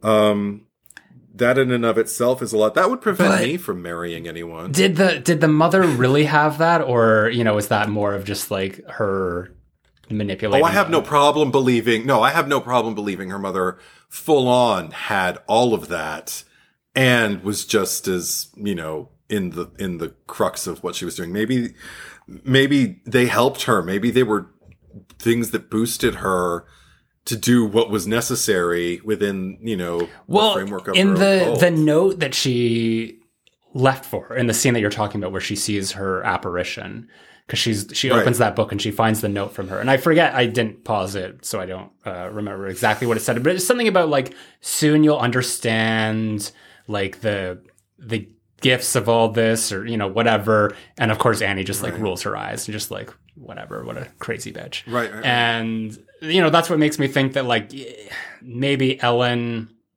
didn't die naturally, but it was more of just like, it was her time. It was like the process of what they're doing. It's just like, you're now going to be more useful dead than you would be alive, that you can do more work. Because like the way that they're kind of hyping up this whole thing is that, you get eternal life or whatever, just like, afterwards, even if once you pass through this world, you're still going to be there with King Payman doing all this mischievous stuff and, being a hell king and whatnot, one of their loyal subjects. So she's such a fascinating character for a character that like is technically not seen living on screen at any point. Like we see her dead, but in the coffin. But there's so much I want to know, because there's these questions that are just sort of we skim the surface of, and that's why I don't believe that she did have any of those things. I think that everything she did was very meticulously planned, right down to the last detail, for the events of what we see take place in this movie. Okay. You're not in your head, Andre. What do you I was going to say, I agree. I think her death was planned because her headless corpse was part of the ritual at the end. Right. And Payman needs 3 heads for the ritual to commence properly, which is Ellen's head, Charlie's head, and then Annie's head. So they needed her head. So she's the first to die, and then Charlie, and then Annie. So I do think that her death was planned. But do you think that she actually could have had dissociative identity disorder? And I don't think anyone had any disorder, and I don't think the brother had schizophrenia either, because she says he accused my mom of trying to put people inside him. That's literally what she was doing. Right, so, that's true. But if you look at it from like a medical standpoint, you're like, oh, that person is schizo. But in reality, he was just telling the truth. So, and he hung himself because she said he hung himself on her mother's bedpost, and I think he killed himself to escape her, essentially. Right. That's my takeaway from it. And do we think maybe her father didn't suffer from so much psychotic depression as he just became conscious of exactly maybe who his wife was and what she was willing to sacrifice in order to achieve what she needed to, and maybe that's just what made him... Because I've never even heard of psychotic depression. I've heard of psychotics, and I've heard of, depression. I've experienced depression. Some people might say I've experienced psychosis, but combined together, I don't know exactly. My sister is a therapist. I should ask her. We didn't talk about it that much after the movie because that's not what the movie's about. But I'd be interested to hear her opinion about any of that.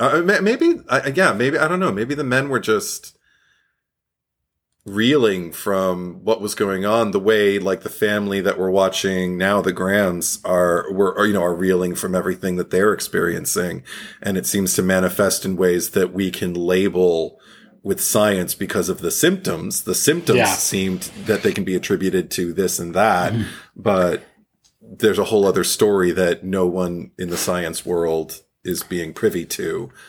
It's interesting then that Stephen is quite literally a therapist, because he's sort of like the antithesis of he's the one that's like bringing in like the medical aspect and like the logic of it. While I don't know if that was something that I necessarily needed to see explore more, but that might have made his role seem a little bit more important.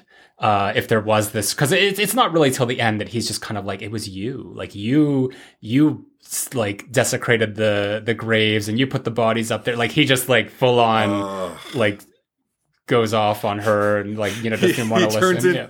He turns into Mary in her final moments in Psycho 2.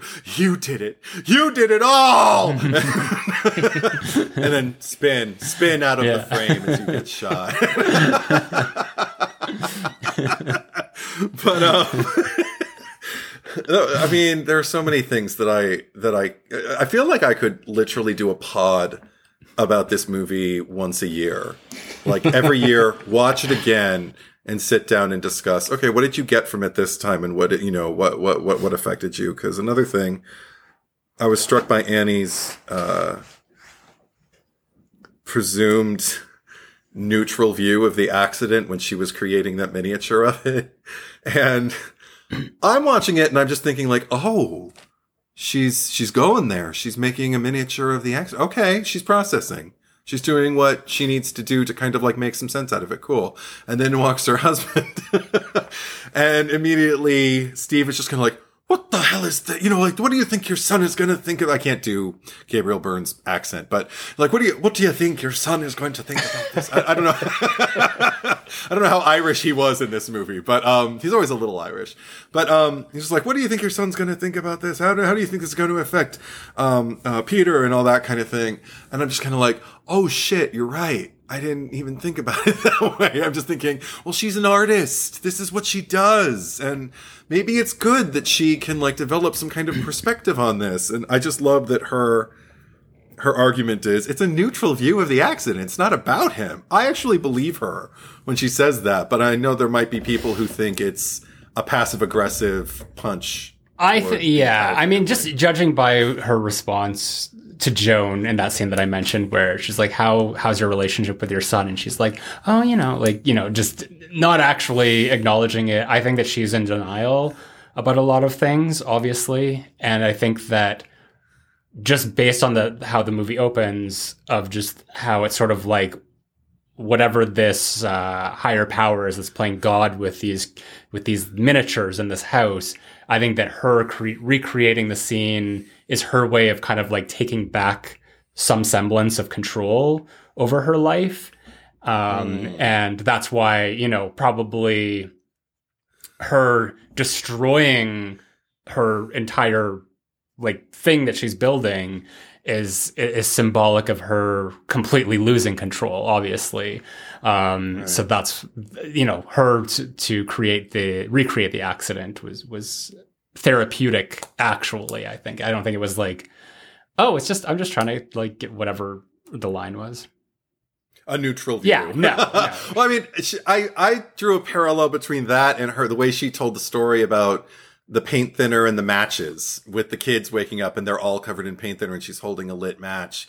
And she's like, and I immediately put it out because of course I did, you know, like she's got this attitude, like, cause I would never do anything like that. And it's like, well, you did. I mean, you can understand where your kids are coming from. They're terrified. Yeah. She's like, but I never, and no matter what I said, they would never believe me. And I'm just like, okay, so maybe she there are played things that even Annie so isn't beautifully too.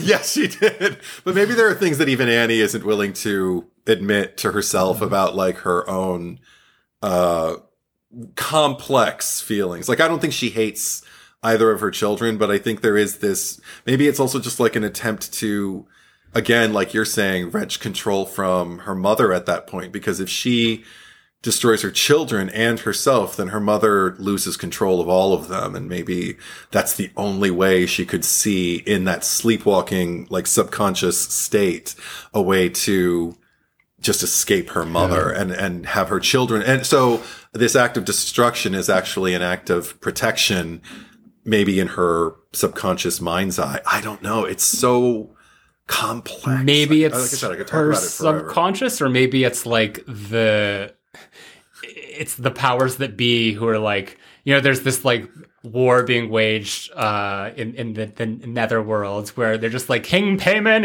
is almost on Earth. We need to send our powers to make Annie sleepwalk and, you know, burn Peter to death with paint thinner and a mask. So he won't feel safe with her. Maybe they were trying to get him not to feel safe with her so he wouldn't trust her later. Well, there's so many possibilities.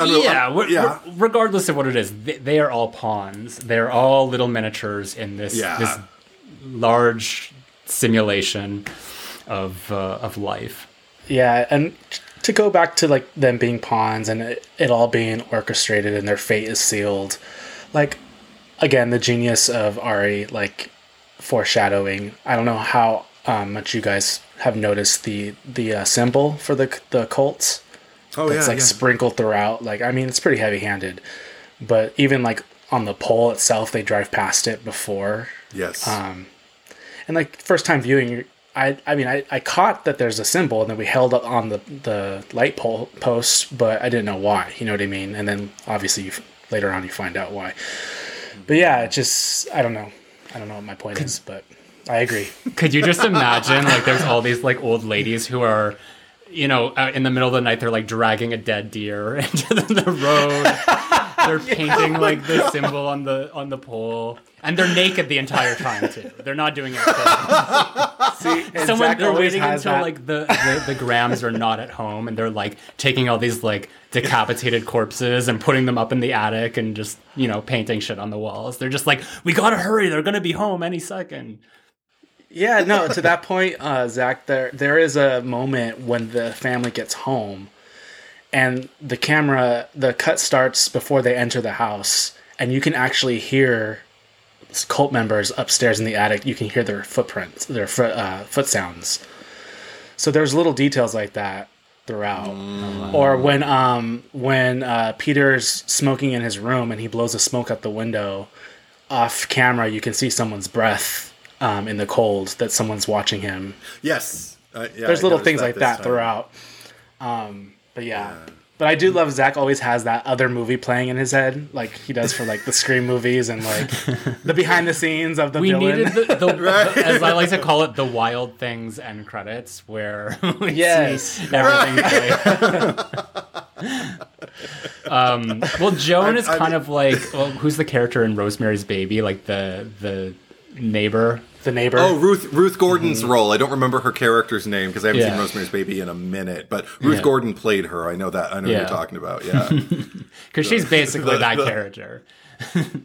Yeah. So it would all be like a Wild Thing style like ending, and it would start from like the peak. It would literally start from like the grandmother just being like, all right, now like you're gonna kill me, and then when we see that, and then like every little aspect of the plan afterwards. In another movie, it would totally like fuck up the tone, but in any other movie, it would have.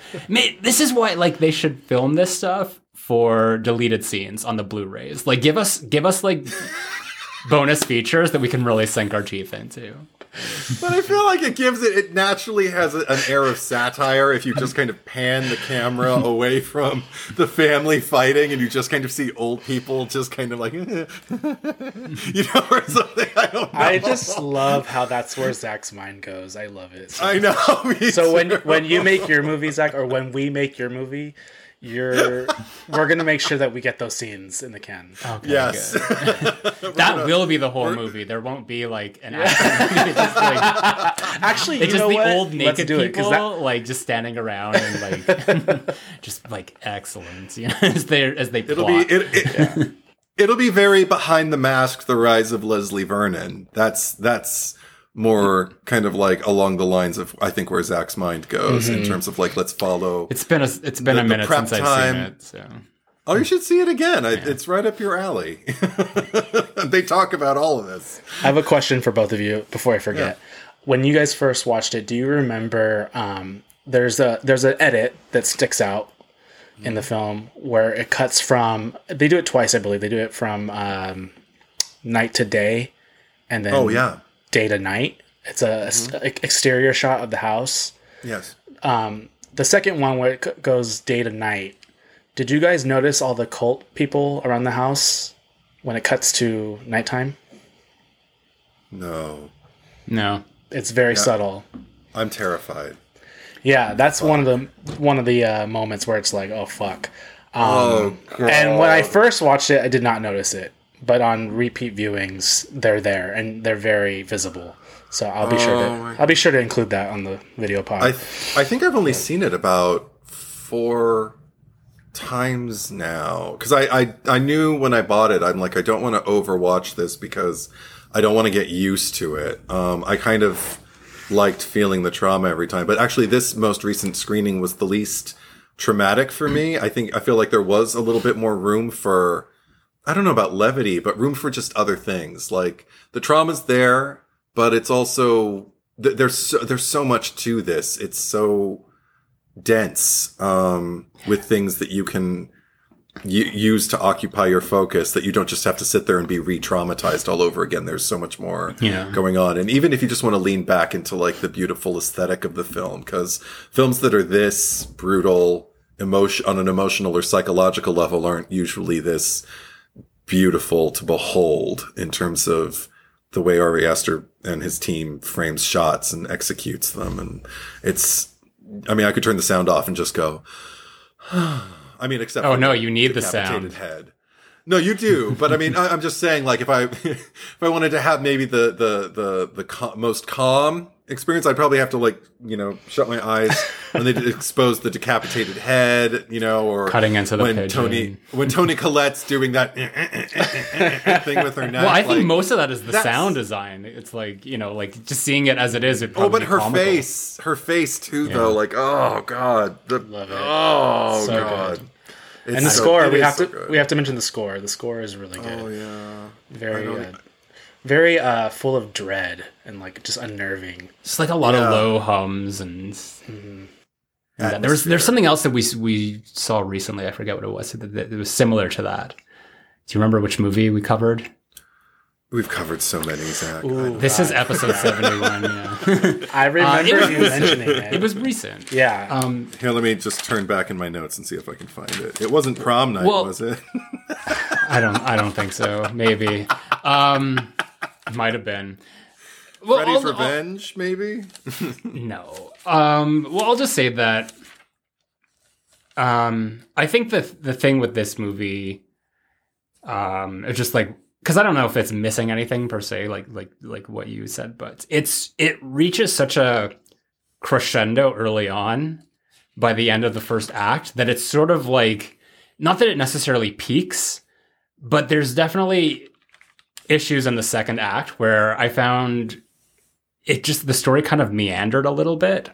And we saw a lot of the same repetitive beats happen over and over again. And of course, like, just because the movie is so stunning and because you have Toni Collette's amazing performance, that nothing's like takes you completely out of it. But even watching it this morning, actually, I was so engrossed in the movie for probably the first half, and then it got to a point and I'm like, I'm going to check my phone.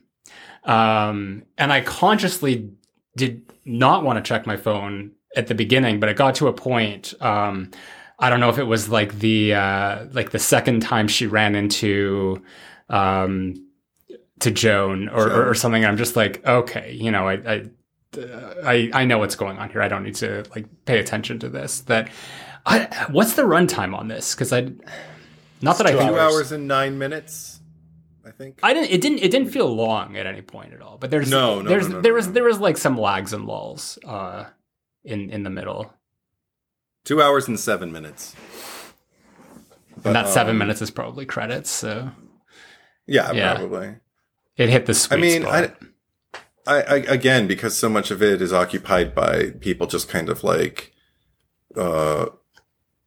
moving buoyantly within their grief. I mean, I don't know how you. I if there was something to like shave off of or cut or anything like that, I wouldn't know where to start. I'm kind of grateful for the rhythm of it. So I don't know. I'm the wrong person to ask. Yeah. For hard criticisms of this movie, because I kind of enjoy it exactly as it is, and I can't imagine it being altered without me having a lot to say about what we're missing because we shaved that out. You know what I mean? Yeah, that's fair. I was gonna say I would have to watch it again with that in mind, of like, oh, what am I gonna cut? Because when I watch it, I don't think about that, which is a good thing, you know, because usually I'm like, that we could have done without that scene, right. or whatever. And for here, I nothing comes to mind. But if I'm sure I could find something if I watch it with that in mind. But yeah, I think just the fact that like you are an editor, and you know you already spoke at the top of the episode about how these are, you know, things that you're naturally cognizant of. So if like that's something that doesn't register with you, then that's probably, you know, means that it's a perfect movie in your eyes. Mm-hmm. So well, yeah, close to it. And I mean, the overall, like we said, like just the cinematography, the sound design, the music, the acting, everything. And then also, you know, the editing oftentimes goes unnoticed for the casual viewer, but that's usually a good thing, you know, because it's the invisible crew member of the production. But for me, when I'm looking at things like that, like there's a lot of cool cuts and edits in this film that are deliberate, you know, that are on purpose, and that I appreciate as well. So just this discussion has blown my mind. I feel I feel more rearranged than I did when I watched the movie for this screening. But because now it's like, well, now there's all this new stuff I have to watch for the next time I screen it. Yeah. Oh. Yeah, I definitely have, like, even because I appreciate this movie and I really love it, but now I have an even like greater appreciation, like after hearing Andre just mention all of the little Easter eggs, if you will. And there's so much more online. Those are the ones I can remember. Like there's so much more. Yeah. I'm excited to watch it again. I don't. Who knows? Maybe it'll be soon. I like this. Yeah, this is good. Yeah, this is a good conversation. Anyone else have something you want to add before we get to the cherry picker? Just the last thing that I remember, it was one more thing that I didn't really understand the first time I saw the movie, and it hit me over the head with the first question of the movie for me, I think, this time. it was Charlie laying there after Ellen's funeral and everything, her burial, and she just says, "Who's going to take care of me?" And Annie's just kind of like, "Well, I am, and your brother, and Daddy, and everybody's just gonna." But when you die, I'm just like, "Oh my God!" So wait, she could just be like saying it, like this could just be like the writing, just being kind of like, "That's gonna happen." She's right to be worried, but also it made me wonder if there's some level that Payman or Charlie is prescient. Of what's coming in an abstract way, not like, because there's this cult of old people who don't wear any clothes and they smile at me in the dark and they're going to kill you. And then who's going to take care of me? Because I don't really feel safe with it. I don't think it's that cognizant, but I think it's maybe more like, you know what I'd really like to know, because Charlie's an artist. I'd really love to know, what does Charlie dream about? That's a question I would love to have answered. I bet there could be a whole graphic novel, just the dreams of Charlie pre-Payman. Anyway, I think Charlie would just be dreaming about, or like King Payman stuff, because it is Payman. How do you guys think you'd react if at a young age somebody told you were Payman? And now we're going to worship you like you are one of the 8 kings of hell. How do you think you would have handled that? I think that, well, are we saying that if like one of our parentals told us this, or just like some random person? but also then there's these people, like there's a lot of people around you telling you this is the way it is and this is who you are. What do you think you would have done with that? I mean, I've been told that I wasn't a very talkative child. So I don't know at what point. So maybe I would easily be led astray that way, of just like anyone could like easily coerce me into thinking a certain way. But I think like now, if someone told me this shit, I'd be like talking to everyone. I'd be like, so the nice old lady who doesn't wear clothes down the street told me, and they're just like, what?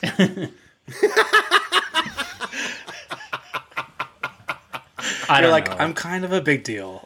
I mean, like, it's hard to say, because I like the time that we're children, and especially like younger, like younger than 5.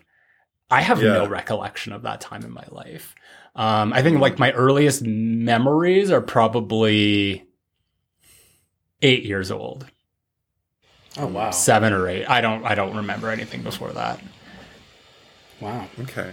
I have flashes. Is that bad? You're both like... No. I remember stuff when I was 3. Yeah. Oh, wow. Yeah. My sister was born when I was 3, and I still have some very vivid memories of particularly the day of her birth. And I have maybe a handful of memories prior to her being born. But, well, knowing you probably wrote everything down in like an itemized list, and that's how you can remember it. No, I was an artist. I drew like Charlie. But what about you, Andre? About what? If you were Payman, what would you? Oh, sorry. I like to believe that if adults were telling me that I would just go with it, because I trusted most adults at a young age, and I did what I was told. I was a very obedient kid. So if they were convincing me that was the truth, I would just probably go along with it. I don't know. Yeah. It's hard to say. That's a very interesting question. Yeah. I think I would be a terrible Payman, because I would not like adhere to any of the rules or responsibilities at all. I'd be like, fuck that. I don't want to do that. That sounds like a lot of work. Be like, whose idea was it that I'm the god of mischief? I mean, come on, people. I mean, obviously, but like, I don't want to. I just want the title. I don't want any of the responsibilities. That'd be a good username, Zach. Terrible Payman. Terrible. Or a good band name. That'll be our band. Terrible Payman. I'll play the tambourine, but I'll play the triangle. Yeah, I think and I'll sing. Yay! We're gonna be just so the simplest percussive instruments. Andre and I and Zach just singing with a triangle and a tambourine in the background. Oh my Tickets god! on sale. We'll have somebody lay like some sick beats, like some synth tracks, just so there's something else going on. Anyway, but no, the reason I ask is I'm intrigued by your answers because I feel kind of the same way. I think I would have. I worry about myself. I think given too much power at too young an age, I think I would have just ate it up. Just been like, well, it's about time. And then the monster would have come out. Like, I'm a very all or nothing person. I always knew I was a diva. Exactly. Now I just have people confirming what I already knew. So why aren't... If I understand our roles correctly, you should be fetching me something to drink, and I should be drinking it. So, come on, hop 2. I'm King Payman. We're just a bunch of divas here. A bunch of terrible payments. The terrible payments. I love that. Oh my god, each for our own individual reasons. So, yeah, that's all I had to say. Okay, awesome. All right, well, without further ado, let's get to the cherry picker. It's not like we killed people. On purpose. So, who are we thinking for the cherry on top? I mean... And the Oscar goes to... Exactly. It's a tight cast, yeah. But come on. It's like, hey, Tony, so sorry you didn't get an Oscar, but you got a cherry on top. Yay! I love it. We should find a name for the award. A cherry on what's the a cherry good on name top? For the cherry on top award? No. But I mean, like, you know how they like the Academy Awards are also called the Oscars, and the Antoinette Perry Awards are called the Tonys. Like, what is it called? The Maraschino? Maraschino? Maraschino. The Maraschino. Okay. A maraschino. She won the maraschino this week. I feel like there's too many syllables in that, though. Yeah. That's probably true.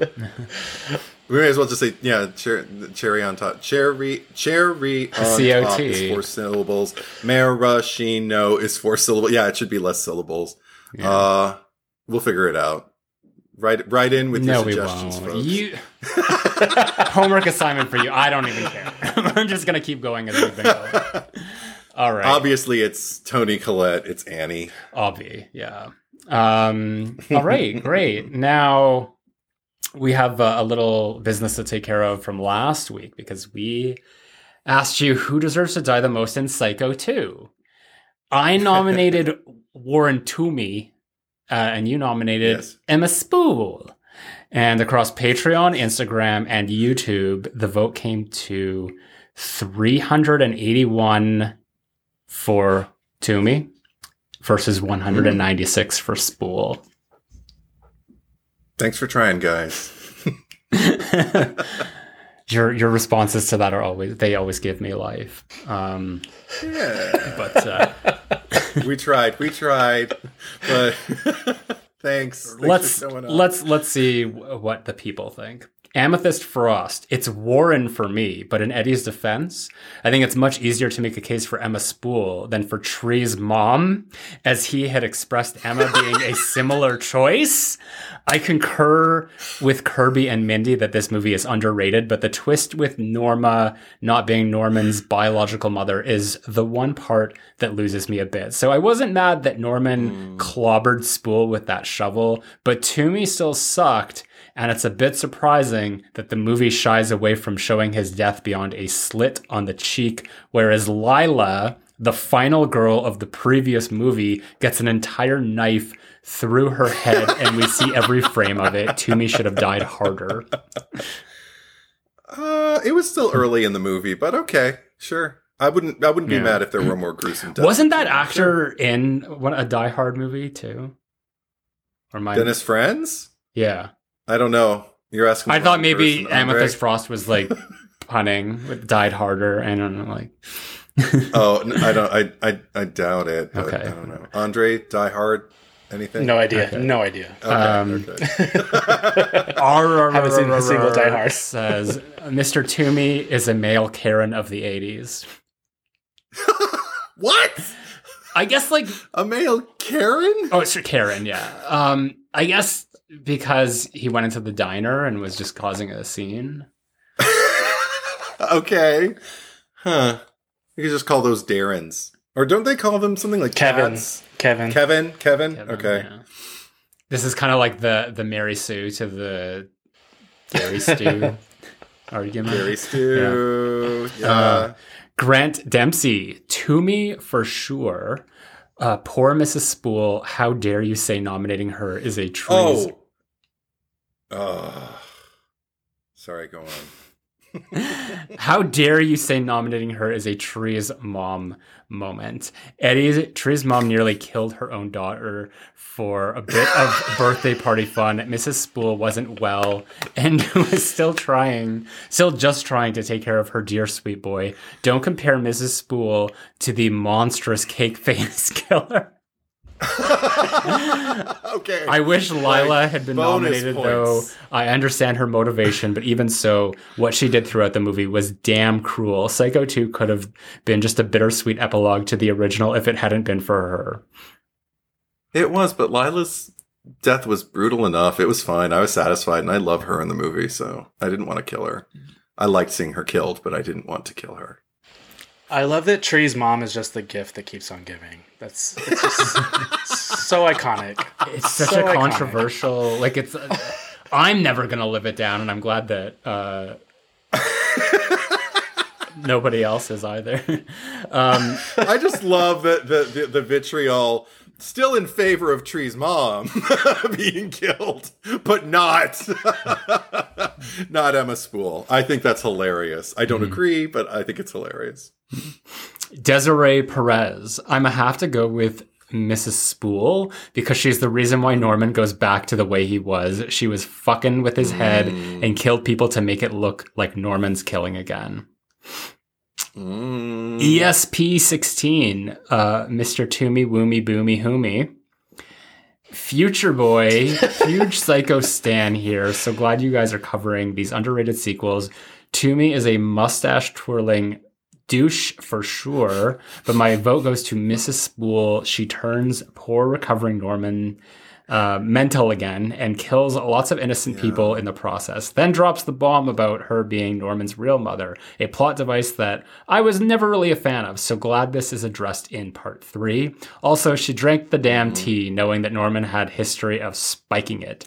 Right! She deserves to be taxidermized. Long-time listener, first-time caller, hello. Love this franchise and you both. Keep up the good work. Thank you, Future. Thank you. Silent Saturn, Emma Spool. Jeez, vocal minority here. Emma Spool, simply for the wasted opportunity to give us an iconic character, and epic killer reveal. I mean, what we get is, so I'm your real mother. I killed those people. Yes, I'd love some sugar in my tea. Bam! She's dead. Oh, wait, there's more. What is that? There's no conclusion to a so far pretty decent horror sequel. Camp that shit up. Have mousy little Mrs. Spool come in, suddenly wearing lipstick, her hair down on one shoulder, her coat slipping, exposing the other. She sits down, one leg out, and goes like, Norman, honey, be a dear and fix mommy some bourbon. Light cigarette. You have to understand, back in the day, a girl as young and pretty as I was, the men in this town couldn't handle it. They had to lock me away. My jealous sister, always wanting what's mine, took you from my arms, claiming you as her own. You know, Norman, I was an innocent. I was an innocent, and they ripped and tore at me until... Pause for dramatic effect. Until I wasn't anymore. And scene. Something like that. I don't know. Oh my God. Oh. Exquisitely written, exquisitely performed. That was impressive. That was all Silent Who wrote Saturn. that? Silent Saturn. Work. Thank you, Silent Saturn. Not so silent anymore. And then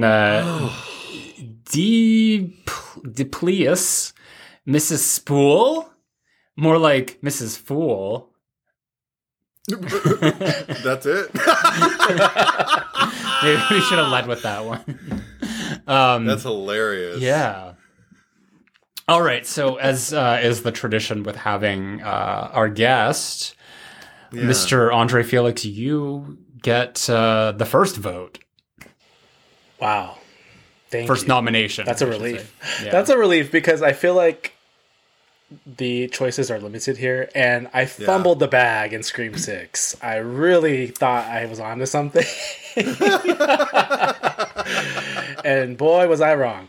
So hopefully this redeems myself a little bit. I'm just going to say Joan because she's like the master manipulator in this whole situation.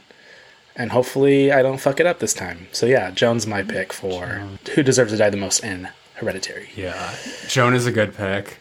I'm going to go for, and I looked up the rules just to make sure that this was allowed. I'm going to go for Ellen Lee, grandmother, because she's really the catalyst of all this. And just seemed like a horrible person and made her daughter's life miserable and killed her husband, allegedly, and caused her son to hang himself, and etc. So fuck that bitch. She can burn in, well, I guess she might like that. She can go straight to heaven. I guess I should have revisited the rules because I didn't know she was an option. So maybe I fumbled the bag again. Uh-oh. Well, only one way to find out. And because pickings are so slim, I'm just going to go with probably a controversial choice. No, as usual. Here we go. But hear me out. I'm going to pick Charlie. Because this is the thing. Without an actual payment existing in Charlie, that the way that we know that they are, Annie's mom, Ellen, is just kind of like a batshit woman.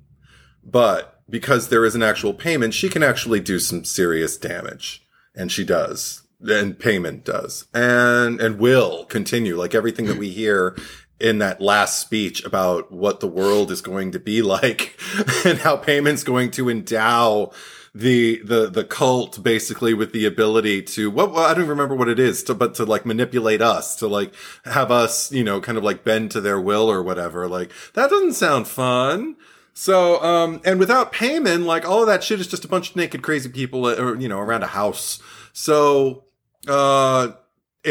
I wonder if people are just going to see it and think like I kind of let my Freudian slip go earlier with just like sweet Charlie. I hope people can see Charlie for the payment that they are. But yeah, that's my choice.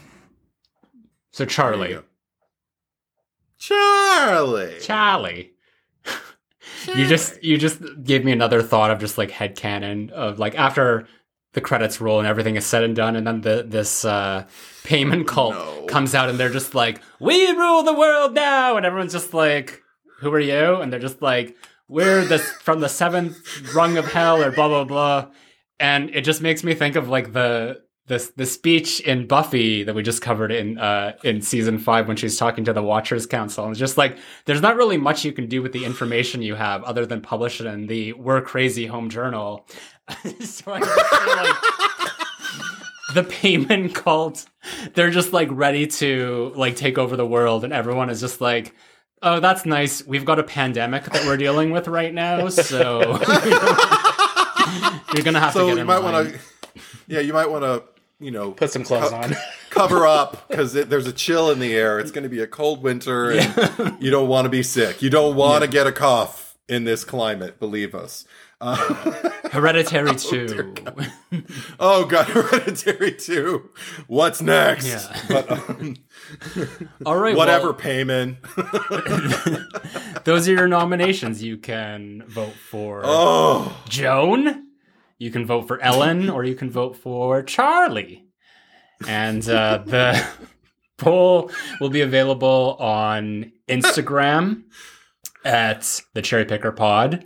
It is also available on the YouTube channel, The Cherry Picker. So if you are new to The Cherry Picker and you are listening to this, go watch us on video and subscribe to the channel there. And if you are watching us on YouTube, you can go down to the descriptions and find the RSS feed link and you can listen to us. So neat how that works. Also, if you're supporting on Patreon, if you're supporting my Patreon account, you will also get to vote on there, and you'll get early access to all of our episodes.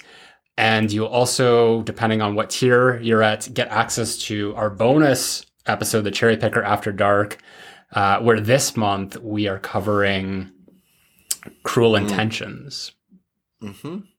So, very excited for that. I just keep seeing Mia Kirshner on the floor holding onto Chris Evans' leg as he's like pulling her. She's like, "Do you want my help or not?" In Not Another Teen Movie, when they satirize Cruel Intentions. Do we have to watch Not Another Teen Movie as well? I totally will, just to watch it. Well, because already I'm feeling like, okay, Cruel Intentions 2, Cruel Intentions 3, the Cruel Intentions I didn't tell you to do that. Pilot. I know, but I'm a completionist. The Cruel Intentions pilot with Sarah Michelle Gellar that never was. Dangerous Liaisons, Falmont, and now Not Another Teen Movie. Okay, that's a lot to take on. There might even be something else. That's more than season 5 of Buffy. That's probably just as many hours. I don't know. Oh, Jesus. But anyway, yes. So go over to Patreon and support the podcast over there. You'll also be supporting my main channel. And I do want to welcome some new Patreon supporters. So give it up for Michelle, Josh Carr, Tamika, and Grant Dempsey, who actually commented just before this. So, yes, everybody, welcome. Welcome. And also a huge thank you to our editor, who could not be here today. Andre Felix. He's busy. Slow clap. Wouldn't that be terrible if this were the way we gave you your walking papers? Just kind of like, thanks, Andre, so this is the last time. It's been nice. It's been lovely. Diva's out. Yeah. Divas! Andre, where can they find you on social media if they so choose to? They can find me on Instagram at Mr. Andre Felix. And that's it. That is all. Edward? Oh, I'm tempted to say look for me everywhere, but I'm only on 3 platforms now. The Instagram, the YouTube, and the Letterboxd. All Edward is Truth, one word, traditional spelling. If you find an account that has that name on a Twitter or a Facebook, it's not me, so throw tomatoes. Report that shit. Yeah, there you imposter. Go. Yeah, like troll them. That's really, I don't know if I should say that. I have so many stans, but anyway.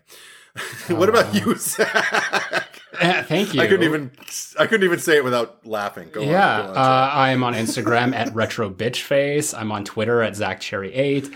I'm on Letterboxd at ZachCherry, and my main YouTube channel, Zach Cherry, which is ZACKCHEE1ERRY.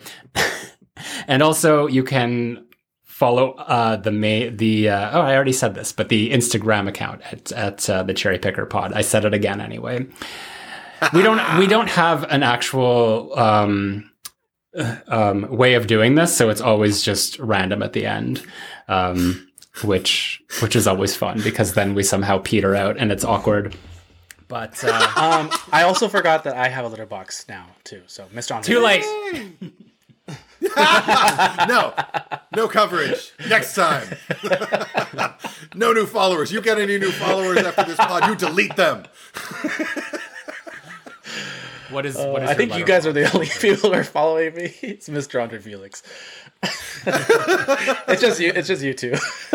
Excellent. All right. Andre, thank you so much for joining us. Yes, thank you for having me. Thank you for letting me I hope you pick had a the great movie. time. I Yes, and it's of always course, fun to yell if at you guys like, do- I am your mother. But did. If you do Ari Aster again, call me. Absolutely. Ooh. Well, you're of course welcome back anytime, Thank you. and we'd be happy to receive you again, and then release you when the time comes. But Sounds good.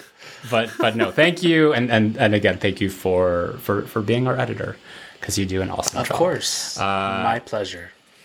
Edward, what is happening next week? It's Carrie. That was the most Wow, efficient. that and was the succinct- quickest. Yeah.